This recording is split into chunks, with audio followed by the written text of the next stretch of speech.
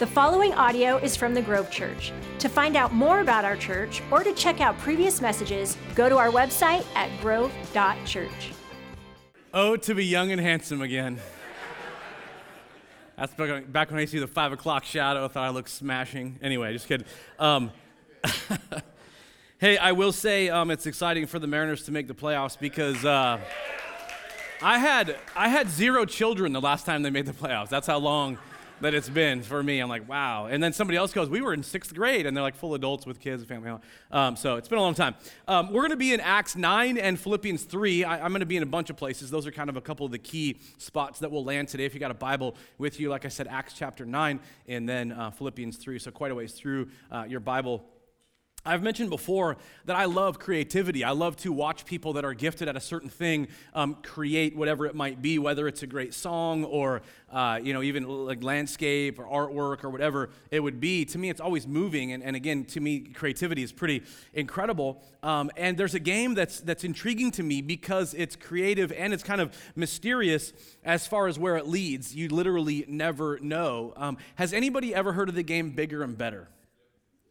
Okay, a couple people, and it kind of goes like this. In general, it would be, let's say there's like a bunch of kids that have a party, they're 13, 14 years old, and the game goes like this. Everybody gets like a pencil, and you have to go door to door around the neighborhood, and you have like an hour to trade up. And the idea is it's always something bigger and something better. And so I've heard stories of that happening at certain parties or whatever, and the kids start with like a pencil, and they end up with like a TV or a bicycle or whatever.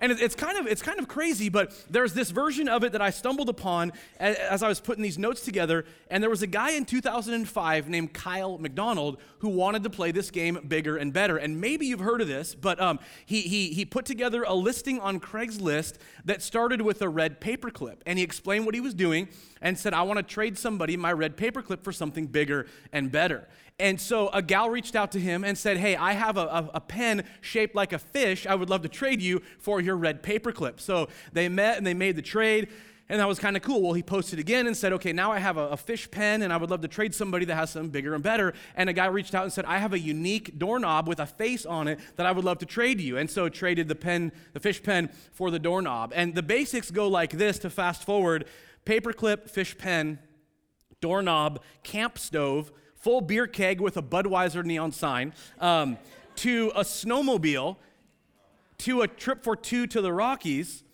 And again, I'll fast forward a bit here, but in 14 trades, and having met actor Corbin Burnson, headbanger Alice Cooper, a movie producer, all kinds of different people they met along the way, they literally ended up with a house. Red paperclip to a house, and there it is right there. And it's incredible. And if you see, there's the red paperclip. And so I think even today you can go there, and there it is, and probably is an Airbnb or something like that. But how amazing, right? Bigger and better. And I think to me, it's a swap meet on steroids kind of thing. Like, wow, that's incredible. And for thousands of years, history, society, it's been that you trade certain things for something you want. So you have beaver pelts, and they have a bunch of corn, and you trade to get what people need, and all kinds of different ways that's played out over the years. But again, even now, you're sitting there, and maybe you're intrigued by the idea. So what we're going to do is next week, bring all your stuff, and we're not going to do that. Don't bring your stuff. In fact, we'll have security outside like, no, go home, you brought too much stuff. Anyway, but I say it because oddly enough, and you could say this is a strange thing to say, but there's a swap meet that happens in Acts chapter 9 that I want to pinpoint because we're going to talk about a certain individual that was involved in this as we get to it. So if you go back to the history of the church, you have the Gospels, Matthew, Mark, Luke, and John, that begins what we call the New Testament. And that's the life of Jesus and some of the Christmas story, and then, miracles and teaching and the crowds, marveling what's going on here. And little by little, the religious leaders getting upset, and they basically go, let's get rid of him, and the crucifixion and death and burial and resurrection. The Gospels end with Jesus has risen, which is unbelievable, amazing, awesome, and he is the Savior of the world, which is huge. And then as it continues, you have the book of Acts. And Luke, who wrote the Gospel of Luke, also writes Acts, and he's writing about the activity of the first century church. I know for some of you, I already know all this. Not everyone does. So the activity of the early church, and it centers around Peter, John, and then kind of the apostles, the group, the disciples that had followed Jesus around and stuff. And they're preaching about the work of the Holy Spirit and the New Testament, or not New Testament, excuse me, Old Testament and David, all this stuff, and it kind of centers around what's happening with them. And along the way, there's miracles, and again, the religious leaders are pretty upset. But there comes a point where the church gets to a certain size where they go, we need some people to put on or take on some leadership here. And so they appoint 7 individuals that can sort of lead the organization of these groups of people. And one of those people is a guy named Stephen. And it said he was a man that was full of faith and the Holy Spirit. And he's performing miracles and he's teaching about Jesus. And the synagogue leaders are jealous and they put him in custody. Now, the synagogue leaders in that day, there were certain groups of them that were judges in certain towns, and there were certain cases that would come before them and they would judge what to do, kind of based around the Jewish law. And so Stephen gets put in custody and they're pretty upset because he's talking about Jesus, that they had kind of given the approval to have him crucified. Well, here's Stephen, and he shares a message full of history from Abraham to Moses to David and Solomon, and he basically, in this message that he preaches, is turning the heat up kind of paragraph by paragraph, and he finally gets to the point where he pulls no punches and reminds them that it was them and their ancestors that are obstinate. They refuse to listen to the truth. And you can imagine they're getting pretty upset as Stephen is sharing this message. Finally, he says, if you would listen, you would find that Jesus is the Messiah, just like John the Baptist tried to tell you. And they get really angry, and Stephen has a vision of Jesus and, coming down from heaven in this moment, and he says, I see Jesus, and they get so mad that that's where you pick up in Acts chapter 7. We're going to get to 9, but in Acts chapter 7, it says in verse 57, at this, they covered their ears, yelling at the top of their voices. They all ran at him.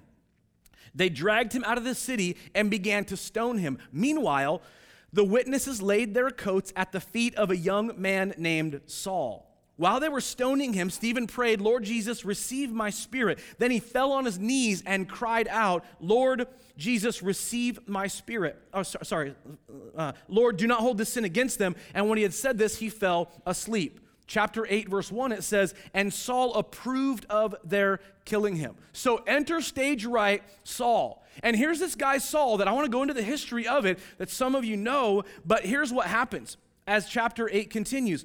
On that day, great persecution broke out against the church in Jerusalem, and all except the apostles were scattered throughout Judea and Samaria. Godly men buried Stephen and mourned deeply for him.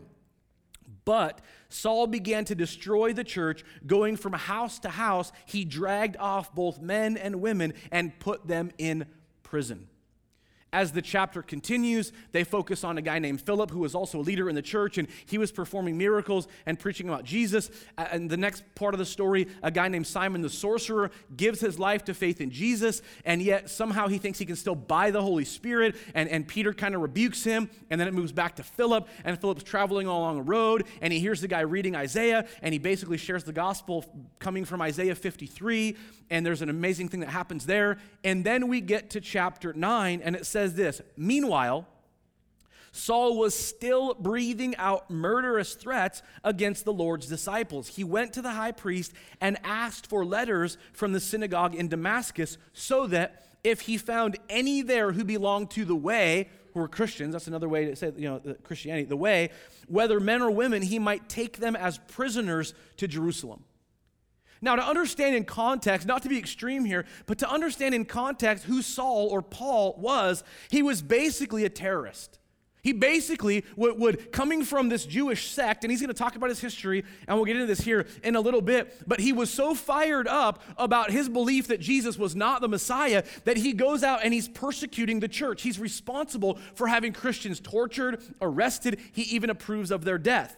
As Acts 9 continues, and I'm going to skip a little part of it, and I'm going to come back to it. So bear with me here. As Acts 9 continues, it says this, Lord, Ananias answered, and we'll talk about Ananias in a minute.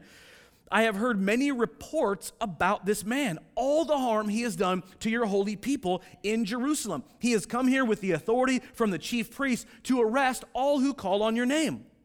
Fast forward, Acts chapter 9, verse 21. All those who heard him were astonished and asked, isn't he the man who raised havoc in Jerusalem among those who call on this name? And hasn't he come here to take as prisoners us to the chief priests? Now, fast forward from Acts 9 all the way to 26 for a second. I know I'm jumping around. At the end of Acts, Paul is preaching before kings and authorities, and it's kind of a big deal. And this is Paul saying this. I, too, was convinced that I ought to do all that was possible to oppose the name of Jesus of Nazareth. And that's just what I did in Jerusalem. On the authority of the chief priests, I put many of the Lord's people in prison, and when they were put to death, I cast my vote against them. Many a time, I went from one synagogue to another to have them punished, and I tried to force them to blaspheme or to deny Jesus. I was so obsessed with persecuting them, I even hunted them down in foreign cities. This is Paul we're talking about. Now, if you know this at all, Paul wrote a majority of what we call the New Testament. And you know, from Galatians, Ephesians, Philippians, Colossians, but in Galatians chapter 1, verse 13, he says this, "For you have heard of my previous way of life in Judaism, how intensely I persecuted the church of God and tried to destroy it." Philippians chapter 3, starting at verse 4. "If someone else thinks they have reasons to put confidence in the flesh, I have more. Circumcised on the 8th day, of the people of Israel, of the tribe of Benjamin, a Hebrew of Hebrews, in regard to the law, a Pharisee, as for zeal, persecuting the church." And then he writes to Timothy as he's challenging him to be the next generation of leader in the church. And in 1 Timothy 1:13, he says, "I was once a blasphemer and a persecutor and a violent man." The reputation of Paul, as you look at all of this text, is he was persecuting the church. He admits he was doing everything he can to destroy this movement that you and I would call Christianity. He had a reputation to the point where when they found out this guy, Paul, has become a believer, the believers were like, no, he didn't really. He's just trying to infiltrate our ranks and figure out who we all really are so he can destroy us. At one point, when Paul ends up with the leadership of the first century church and he's around them, before he goes, they're like, wait a minute, this is the guy that was I don't believe it. And they were stunned and shocked and even afraid to come near him until Barnabas goes, no, it's for real. This is the guy. Introduce yourselves. He's on our team now. It's an amazing story of a guy with a legacy of literally giving the approval of the murder of Christians, of having them arrested. He had letters of authority to go from synagogue to synagogue and pull out anyone who claimed any connection to Christianity. He would have nothing to do with it. And that was his story until the swap meet in Acts chapter 9. So in Acts chapter 9, I'm going to read, and you're going to hear a little bit of repetition because I'm going to start back at verse 1. "Meanwhile, Saul was still breathing out," Saul is Paul. "Saul was still breathing out murderous threats against the Lord's disciples. He went to the high priest and asked him for letters from the synagogue in Damascus, so that if he found anyone there he belonged to the way, whether men or women, he might take them as prisoners to Jerusalem." And this is where it's going to get good. "As he neared Damascus on his journey, suddenly a light from heaven flashed around him. He fell to the ground and heard a voice say to him, 'Saul, Saul, why do you persecute me? Who are you, Lord?' Saul said, 'I am Jesus, whom you're persecuting.' He replied, 'Now get up and go into the city, and you will be told what you must do.' The men traveling with Saul stood there speechless. They heard the sound, but didn't see anyone. Saul got up from the ground, and when he opened his eyes, he could see nothing. So they led him by the hand into Damascus. For 3 days he was blind and did not eat or drink anything. In Damascus," verse 10, "there was a disciple named Ananias. The Lord called to him in a vision, 'Ananias?' 'Yes, Lord,' he answered. The Lord told him, 'Go to the house of Judas on Straight Street and ask for a man named Saul from Tarsus, for he is praying. In a vision, he has seen a man named Ananias come and place his hands on him and restore his sight.' 'Lord,' Ananias answered, 'I have heard many reports about this man and all the harm he's done to your saints in Jerusalem. And he has come here with authority from the chief priests to arrest all who call on your name.' But the Lord said to Ananias, 'Go. This man is my chosen instrument to carry my name before the Gentiles and their kings and before the people of Israel. I will show him how much he must suffer for my name." Then Ananias went to the house and entered it. Placing his hands on Saul, he said, "Brother Saul, the Lord Jesus, who appeared to you on the road as you were coming here, has sent me that you might see again and be filled with the Holy Spirit." Immediately, something like scales fell from his eyes and he could see again. He got up and was baptized, and after taking some food, he regained his strength. Swap meet. Saul met Jesus and began to swap out his previous legacy. His previous legacy was a murderer, a persecutor, an angry individual, prideful for his own people, but against the way, against Christians. That was who he was known as. And then all of a sudden, in Acts chapter 9, he's at the swap meet. And at the swap meet, something changes drastically. In Philippians chapter 3, Paul puts it this way in verse 4 through 14. "If someone else thinks they have reasons to put confidence in the flesh, I have more. Circumcised on the 8th day, of the people of Israel, of the tribe of Benjamin, a Hebrew of Hebrews. In regard to the law, a Pharisee. As for zeal, persecuting the church. As for righteousness based on the law, faultless." You want to know what my legacy used to be? There it is, Paul says. You know my reputation? There it is. You know my tradition? There it is. You know my education? There it is. You know all the stuff that I was all about in my pedigree? There it is. And multiple times when Paul writes to the church, he brings up his history, and in some books he goes into even more detail, and it's even more terrible. And then I want you to notice the swap meet in Philippians 3:7. "But whatever were gains for me, I now consider loss for the sake of Christ.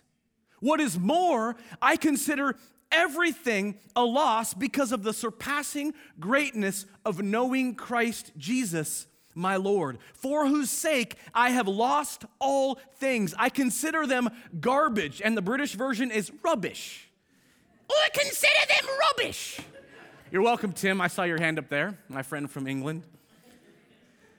He says, "I consider them garbage that I may gain Christ and be found in him, not having a righteousness of my own that comes from the law, but that which is through faith in Jesus. The righteousness that comes from God on the basis of faith. I want to know Christ. Yes, to know the power of his resurrection, the participation in his sufferings, becoming like him in his death, and so somehow attaining to the resurrection of the dead, or from the dead. Not that I have already obtained all of this, or have already been made perfect, but I press on to take hold of that for which Christ Jesus has taken hold of me. My brothers and sisters, one thing I do, forgetting what is behind, straining on towards what is ahead, I press on toward the goal to win the prize for which God has called me heavenward in Christ Jesus." Paul is talking about the swap meet. Paul is talking about who he used to be. Yes, I'm yelling at you. Yes, you're probably tired of it already. But here's the thing. I'm passionate about this because Paul had one reputation. Paul was known as a murderer, a persecutor, an angry individual, full of himself and committed to Judaism until the swap meet, when everything changed. And all of a sudden, he says, that's who I used to be, but what used to be gain, I now consider loss for the sake of Jesus Christ. What is more, listen to me, he says, what is more, I consider everything a loss because of the surpassing worth of knowing Christ Jesus, my Lord, for whose sake I have lost all things. When you go back to Judaism, and they realized, oh no, this guy that we've given authority to persecute the church is now an advocate for the church. What happened to him? Not only did his own people write him off, but they decided, just like they did with Jesus, we need to get rid of him. We need him to be done. We need him to stop what he's doing because it's the opposite of what we sent him to do. It's no different in the world that you and I live in, and sometimes in an American context, it doesn't hit as hard. But do you know that there are groups throughout the world today that if you give your life to faith in Jesus, your family will write you off entirely, ignore you, cut you off from any inheritance, do whatever they can to make sure that you get nothing because you betrayed your former religion. Do you know that? And there are even people in an American context, certain groups that if you give your life to faith in Jesus, they don't appreciate it. There are certain groups that will write you off because you're a traitor. And maybe there's people in this room that at a certain point you gave your life to faith in Christ and things were a little different after that with people you cared about. We may not experience it to the degree that other people in our world do or to the degree that Paul does. But what would it be like if today you sit here, and I make such a big deal of this because it is a big deal. I don't know exactly what everybody's legacy in this room is, but I realize there are plenty of us that didn't necessarily have the legacy we wanted back when. I've said before, I didn't grow up in church world. I was born about 5 miles that way in Everett. It was General Hospital back then, not the soap opera. But I was born over there, and I was raised here. And while this is suburbia and I was just a dumb little kid, I tried to destroy this city. My friends and I would go to the Marysville Skate-In, which is about 300 yards that way, almost literally. And we would cut out early and we would walk the tracks from here all the way up to where I lived up at 128, and we would buy cartons of eggs from Super Barn. And when that went away, Safeway. And they'd be like, hey, you're buying a lot of eggs tonight. Yeah, we're going to have a big egg thing in the morning. And we walk along the tracks, and we would huck eggs at cars on State Avenue all the way along to up north. Many times where the cops were called, we'd be running around. I remember one time I prayed, God, if you get me out of this, I will surrender to you. And I wasn't a church kid. I went to church here and there. I went to Word of Life Lutheran up north, and I remember those midnight candle-holding Christmas Eve services like, this is awesome. But it's because I was a pyro. I've said before, like when I learned how to make the train track things go down, I thought it was hilarious. There would be traffic jams. My mom came home one time. She was so mad. I couldn't get anywhere. Those dumb train track things kept going down. I'm like, I don't know why. We'd sneak out in the middle of the night and steal chromies and hood ornaments. If somewhere in the late 80s, early 90s, you had one of them stolen, I probably owe you. I might still have it in my garage somewhere. Just kidding, I don't. And while those are silly examples, it's kind of poignant for me to think that, wow, I did all I could to be kind of a punk in the city. And again, it wasn't crazy extreme stuff, but just dumb. And yet here I am today going, what does it look like for you and I to look at changing the trajectory of our communities? How funny, right? I'm no Paul, I get that. But I will tell you, in May of 1992, my life was changed in this building when I had a real encounter with Christ. And it's been 30 plus years now. And I can't even believe what God can do with a life. And I'm not saying I'm perfect. I don't always get it right. There's people in here like, you're still in you're a hypocrite. I get it. I'm trying to be like Jesus, but I haven't nailed it yet. It's like what Paul says, I haven't attained it all. I haven't been made perfect yet. I haven't arrived, but that's good news for all of us. I remember it. And again, part of my story, it's just my story. But my deal was when I didn't know Christ, it was like, man, I just want to entertain people someday. That's what I want to do. And I've said before, my goal, graduate Marysville Pilchuck, drive down to SoCal, bus tables, pay for a cheap apartment, and audition as much as I could until something popped. And the passion for me wasn't so much, wow, you can be famous or you can make a lot of money. My burden literally, as a kid, I remember this. I just want to make people feel lighter about life. I love the idea that you can turn on a sitcom and you know you've got about 30 minutes to escape from the responsibility, right? Or you could, you could watch a movie for an hour and a half, 2 hours back then. Everything. I'd love to do that. Because you can kind of get away and just enjoy it. And of course, you got to leave the theater and go back to real life. But at least I could do that. And then when I gave my life to Christ, something changed. And please don't, I wasn't perfect. I'm still more on all that stuff. But I began to read and study the scripture a lot. And as the lights began to come on in my soul, after having surrendered to Jesus, after about a year and a half into this, what began to process in me was, man, if this Jesus thing is real, it really is better than just a movie for an hour and a half. Like, that's like hope every day. That's like life all the time.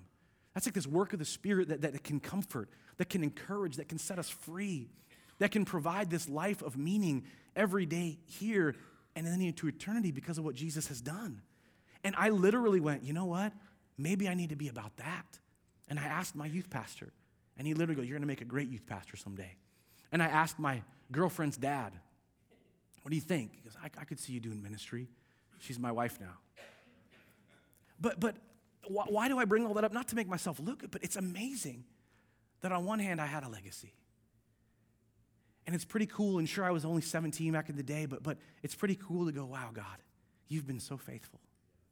And I'm not perfect by any means, but just like what Paul says to the church at Philippi, not that I have already obtained all this, but I've traded out what's in the past. I've given up what's in the past. And for some of you, I want to challenge you. I don't know your legacy, but maybe it's not what you want it to be. Maybe you think back and go, hey, I've lived 40 years or 50 or 60 or whatever years, and I believe, by the way, it's never too late. But that for anybody to go, what would my legacy be if it were done today? And are you okay? Which is what I said last week. Are you good with that? See, Paul had a legacy, and it didn't start out amazing. But when he gave himself in surrender, he says, for whatever were gains for me, and he was rising up in the ranks, he says at certain points, beyond others of his own age. Like he was known. They're like, this guy's going to go places in Judaism. That's a big deal. And he says, I gave it all up for the sake of knowing Christ. You want to talk about legacy? You want to talk about the challenge that hits you and I right between the eyes? Are you there? He says, I had all of it. And for you and I, it's not Judaism, most of us, probably any of us. But it may be that you're climbing the ladder at work. It may be that your paycheck's getting bigger and bigger. It may be that things are going well and you're buying the stuff and the toys and whatever. But Paul says you and I ought to be challenged to be at the point where our greatest passion is Christ and everything else flows from that. You want to climb a ladder? Do it through the lens of who Christ is, because it changes how you climb. He says, I set that all aside. And that's a challenge for every one of us. He talks about embracing his Christ-centered future. And then he moves into this whole idea of not that I have already obtained it all. I was talking with someone in the lobby earlier, and I love that picture because I know I've said it before, but maybe it doesn't really resonate yet. It's amazing to think how we'll never have arrived until we're done here. I don't care what age you are. You will never have arrived as a follower of Jesus, which means there's always transformation to be had. There's always ways that you and I can be challenged in our faith. There's always things God is doing, and that shouldn't make us go, I'll never have arrived. This is terrible. It's really meant to help us understand, like, this is an ongoing adventure, right? He says, forgetting what is behind and straining on towards what is ahead. He says, I press on toward the goal. There are things in front of you in Christ that God wants to do to continue to shape you, to continue to bring life to you, to continue to challenge you, to continue to move you towards accomplishing the things that only He has for you. But it comes only in a place where you and I live in surrender. You and I go, here's what my legacy used to be, but here's what it can be. And for some of you, you're known as being angry. Some of you, you're known as going around and around the mountain of addiction. Some of you, it's bitterness and stuff you hold on to. For some of you, there's all kinds of examples of how it plays out. God is not done with you yet, but I want to challenge you through the work of the Spirit to not think for a second you've arrived. I want to challenge you to go, you know what? While I may have gone around and around this mountain, I'm done today, and I want to draw the line in the sand. Not that you've already obtained all this or have already been made perfect, but you forget what is behind and strain on towards what is ahead. That's the work of the Spirit in us that brings life, that brings hope, that brings strength, that gives us the ability to overcome. Are you with me today? You're like, would you talk quieter and slower, please? I can't help it. I'm so passionate about this because it is an amazing, fulfilling life. Doesn't mean it's always easy. Doesn't mean it's perfect. Doesn't mean you're not going to trip over yourself. Doesn't mean you don't make mistakes. It's part of when you study this out, it's part of what Paul is saying. You'll never have arrived. Be gracious with yourself. But you know what? Other people won't have arrived either. Be gracious with them. How many sermons do you want? That's like a whole nother message. What am I doing? Why do I go through the trouble to paint a picture like this? Because Paul swapped his legacy for a better one. He was a persecutor, he was angry, and he was prideful. And then he became a preacher that was grace-filled and had humility. And it's amazing the difference. God is in the business of rewriting our legacy. But you and I have got to embrace it. We've got to believe it. It's our passion, and I don't say this, it sounds good on stage. Listen to me carefully. It is our passion to walk this journey together. Some of you, we had over 40 people come to membership on Tuesday night. Some of you heard us talk about this. And it is not empty words that's supposed to make you feel good. It's this, when you have a wedding, or you have an anniversary, or there's a birthday, or there's some milestone in your life you're celebrating, we get to celebrate with you. That's awesome. Way to go. Congratulations. That's incredible. And when you lose someone, you're going through the heartache of loss, the grief of the finality of death sometimes. In the next 2 weeks, we have 2 memorials that we're going to mourn with you. And we're going to walk this journey together because that's what we do. In membership, we literally say it this way. We partner with you on your life journey. And that's a flowery way to say it, but it's true. That even as a team and as a church, there's about 20 of us that kind of do this for a living, and some part-time, some full-time. But one of the things that I commit to, I say, look, I don't want you just to be here to sort of do ministry and then be done someday. My goal, and this goes for the board as well, I said, my goal is to sharpen you and make you better so that wherever you go and whatever you do beyond this moment, that you've become a better leader, that you become a better follower of Jesus, that you become a better husband or wife or dad or mom. That the way that you're, again, I say, what I want to do is help you get to the next chapter of your life, whatever that looks like, connected here or maybe not. Like I said, in the same way, for me, I go, man, what does it look like as a church body to walk this journey together? And just some examples. But this is like we do life groups and we want you to get connected. That's huge. And I want to challenge you to take a step. You can always go to the hub and sign. You can always go on the app or at grove.church and check it out and get connected. But it's also why we do things like we talk about classes. One of the things we believe passionately is discipleship in general in the Christian faith has been lacking, and we got to figure this out. Not just mean us, but us too. And so we go, let's do some, we've done some classes in the past, and that's why we do foundations. We do foundations is happening starting next week, and the whole idea is simply this. Maybe you're not solid on what a Christian believes. When I started in this faith thing 30 years ago, I didn't know much of anything about anything. All I know is, wow, Jesus is real and I need to surrender. That's it.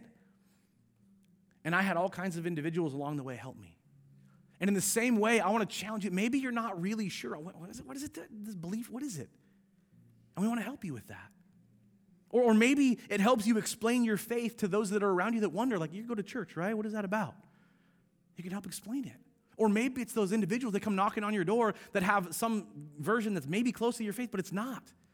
And you can understand the differences. It's why we would offer a foundations class. And I want to challenge you.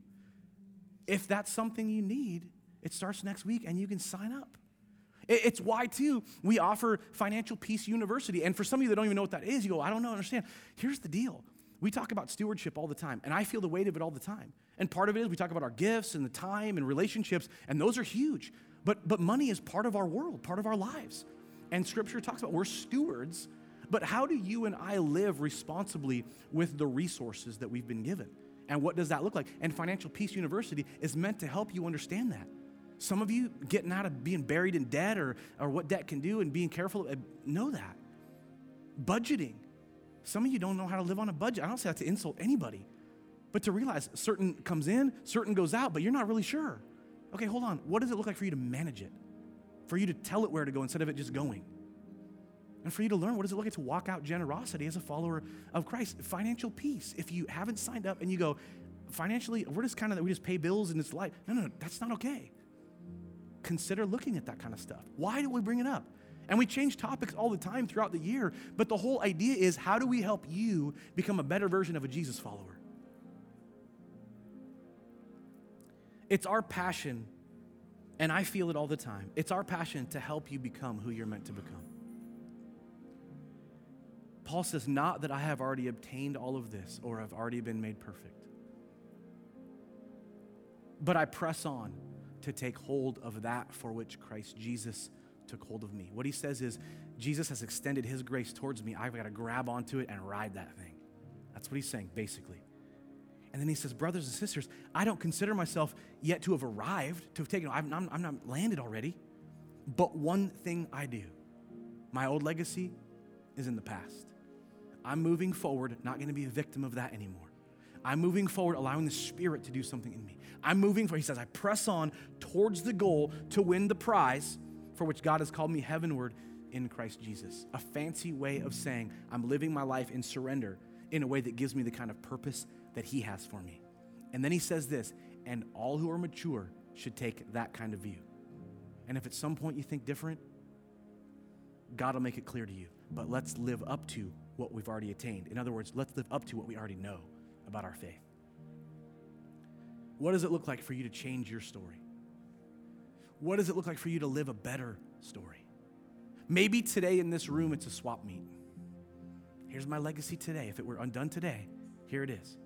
And for some of you go, there's some things that need to change, and I'm going to pray with you in a minute. And for some of you, it's like, I'm on this journey. I'm pressing on, and I want to pray for you because perseverance is challenging. Over and over, it's even one of the fruit of the Spirit, long suffering, our ability to continue on the journey when we get bored, when we feel passive, when we feel the pull of temptation, when we want to bail because we're stressed out or whatever it would be. And so I'm going to pray, and then we'll be done today. God, you know where we're at. And our legacy, for some in this room, it's time to swap legacies. It's time to say, God, I need you to help me overcome this. I need to lay this before you. And there are ways that we can sit and live in regret, and we shoulda, coulda, woulda, or whatever. But I pray today we would begin to grab onto what you've designed for us, that you have a better life. It doesn't mean it's always easier. In fact, it's not. It doesn't mean everything goes well or right. It doesn't mean we don't trip over ourselves and have to backpedal and go, Jesus, forgive me today. But God, it means that we're surrendered to the kind of living that creates the right legacy. And it's meant to be a Christ-centered legacy. And I pray that that conviction would land in our hearts. I pray that you would reveal in any one of us, hey, here's part of your legacy that you don't want. You get angry a lot, or you don't forgive very well, or you're not very honest, or you got this addiction you're trying to hide, or this pattern. Or God, I pray they'll be willing to bring these things to you even now. And I also pray, as we're trying to live out the right kind of legacy, Holy Spirit, fill us fresh.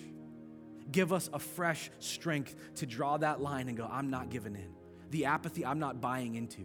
The temptation, I'm not going to fall prey to. I'm going to persevere, and I pray even now for your Spirit to rise up in every single heart, that perseverance, the character, that long suffering, that passion, that zeal in us is not based on just feeling it, God, but it's that commitment to draw near and follow you because that's what you want in all of us. Jesus, we need you. Help us to continue to write a better story, like Paul, giving up all those things in the past that were hindrances and straining on towards a Christ-centered future. In Jesus' name, amen.